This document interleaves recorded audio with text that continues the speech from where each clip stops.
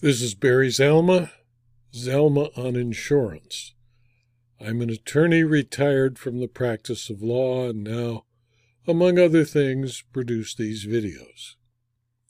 Today I'd like to talk about something different with regard to insurance fraud, and that is insurance fraud by insurers.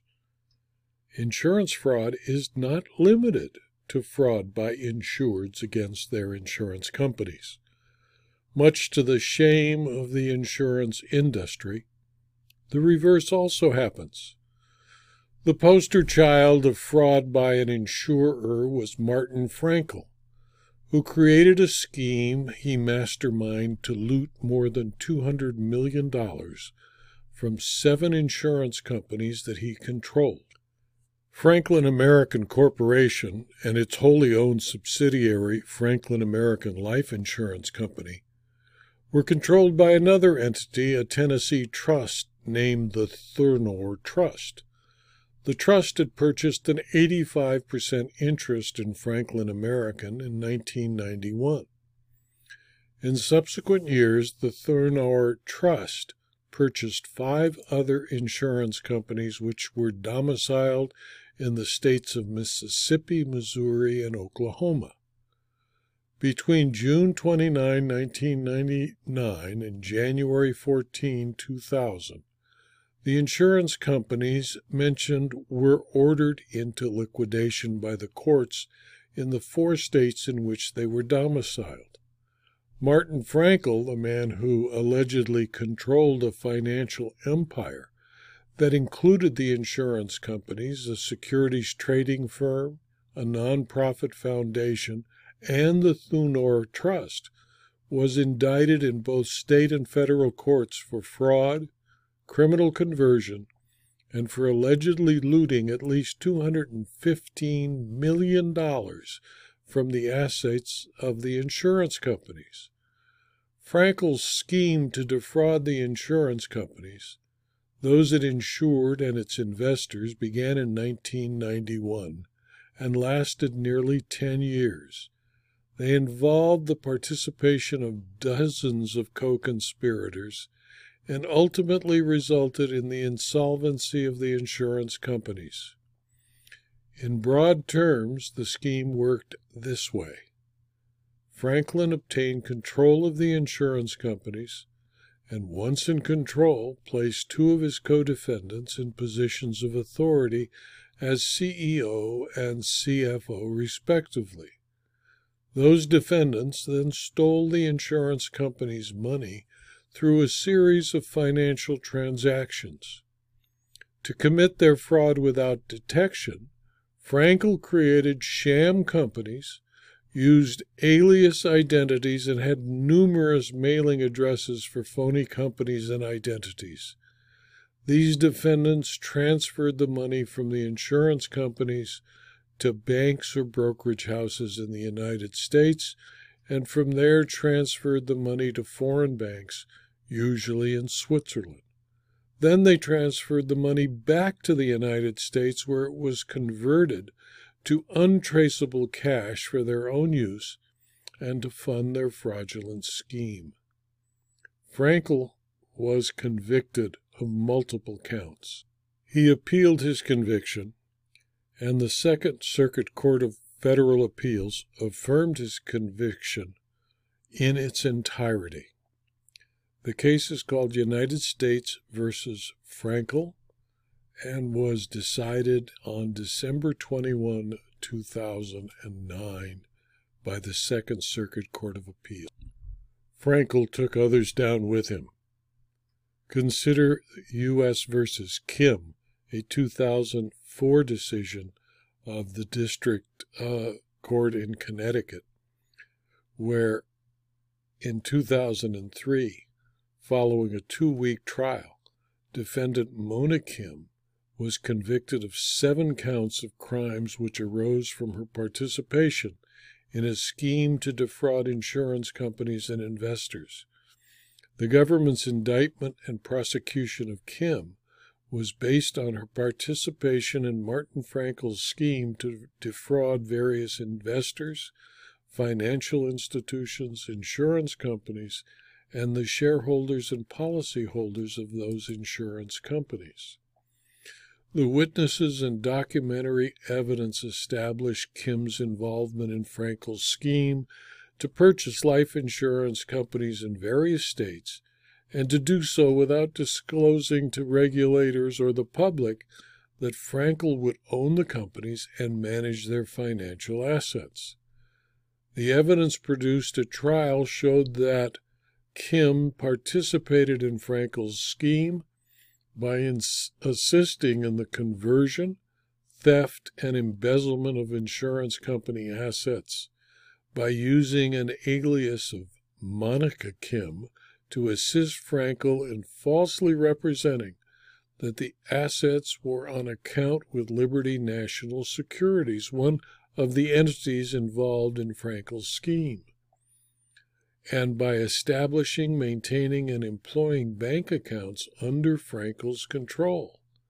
The facts deemed necessary to an understanding of the issues raised by Kim set forth in greater detail that, upon a review of the record, the court found that the government introduced sufficient evidence to allow for a conviction. From the evidence adduced at trial, a reasonable jury could conclude that Kim was a separate culpable party from the Frankel enterprise.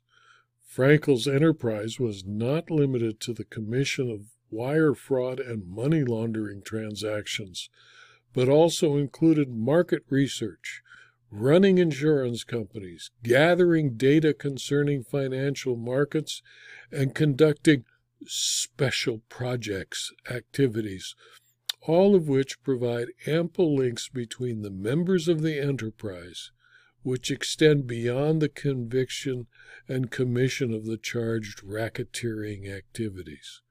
Further, the fact that Kim's actions were often under the direction of Frankel is not determinative of whether Frankel's scheme and Kim were separate and distinct entities.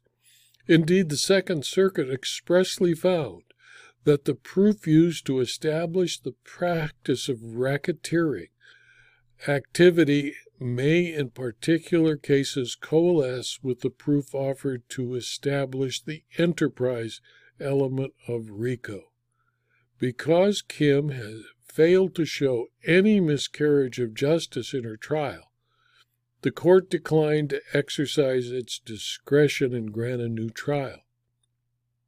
Because Frankel's enterprise was not limited and also included market research, running insurance companies, gathering data concerning financial markets, and conducting those special projects, all of which provided ample links between the members of the enterprise like Kim, which extended beyond the commission of the crime and caused the defendant Kim to be convicted and the convictions to be conferred. In a case called Chow versus Day, a 2006 decision of the District of Columbia Circuit, the circuit dealt with a case brought by the Secretary of Labor under the Employee Retirement Security Act of 1974, better known as ERISA. The Secretary filed a complaint in the United States District Court against Day, alleging he violated his fiduciary responsibilities through an illegal scheme to misappropriate insurance assets. Specifically, the Secretary alleged that Day accepted hundreds of thousands of dollars from 29 ERISA-covered employee benefit plans for the purpose of purchasing insurance for the plans. Under his brokerage scheme, Day sent invoices to the plans for various insurance policies. The plans paid the bills by sending checks to Day, and Day deposited the checks into his corporate account. Instead of using the plan's checks to purchase insurance, however, Day kept the money and provided the plans with fake insurance policies. The district court granted the secretary summary judgment and ordered Day to pay over $1 million in damages. Day claimed he was not a fiduciary subject to the law and appealed on that issue, apparently having no defense to the issuance of fake insurance policies. The D.C. Circuit found, after reviewing the evidence, that Day, as the plan's agent, was bound by a broker's common law fiduciary duty to faithfully deliver the plan's assets to the insurer. The court found there is a fiduciary relationship between them, and the agent or broker has a fiduciary responsibility to the insured. The D.C. Circuit therefore affirmed the district court because Day was a broker who solicited, accepted, and pilfered the plan's assets by reneging on his promise to purchase insurance for the plan's members. Day exercised sufficient authority or control over the disposition of the plan's assets to qualify as a fiduciary under the disposition clause of the ERISA statute and was ordered to pay the damages. Day was far more than a custodian. He was a broker who solicited, accepted, and pilfered the assets by reneging on his promise to purchase insurance for the plan's members. On the facts presented, the court held that Day exercised sufficient authority or control over the disposition of the plan's assets to qualify as a fiduciary. Clearly, insurance fraud is not limited to schemes to defraud insurers. People who operate insurance companies, insurance agents, and brokers are also involved in insurance fraud against those who purchase insurance. Fraud by insurers and insurance professionals can include agent application fraud, where the agent forges an insurance application using information from an unsuspecting person to obtain commissions. Clean sheeting, where an agent conspires to acquire life insurance without disclosing life-threatening illnesses. Conversion, where the agent retains customer premiums, provides the customer with fraudulent and fictitious insurance documents. Churning, where an agent induces the customer to use cash value of existing life insurance policies to purchase a new policy, resulting in a new commission for the agent. Fraud by company officials can include submission of falsified financial statements, misuse of company funds, issuance of unauthorized insurance policies, insurance plans not authorized by the State Department of Insurance, individuals not licensed to do business of insurance, and fraudulent group individual health plans. Some examples of fraud by insurers claimed under homeowners policies include issuing policies with a declarations page showing policy limits that the insurer knows is higher than the actual cash value or replacement cost of the policy, using economic coercion to force the claimant to use their preferred repair vendor, undercutting market rates to lure employers to acquire workers' compensation insurance while failing to produce and properly maintain sufficient funds in reserve to cover claims, use of an unqualified or dishonest medical examiner to avoid payment of claims, use of unethical defense attorneys to avoid payments of claims, use of unethical private investigators, or use of special investigative unit investigators whose only purpose is to deny claims rather than in an effort to avoid fraud. This video was adapted from my book, Insurance Fraud, Volume 2, How Lawyers and Claims People Defeat Insurance Fraud, and is available as both a Kindle book and as a paperback from Amazon.com and from my website Zalma.com by clicking on the Insurance Claims Library. If you found this video to be useful, please refer it to your colleagues, and please subscribe to my YouTube channel and to my blog so you can learn about future videos and blog posts.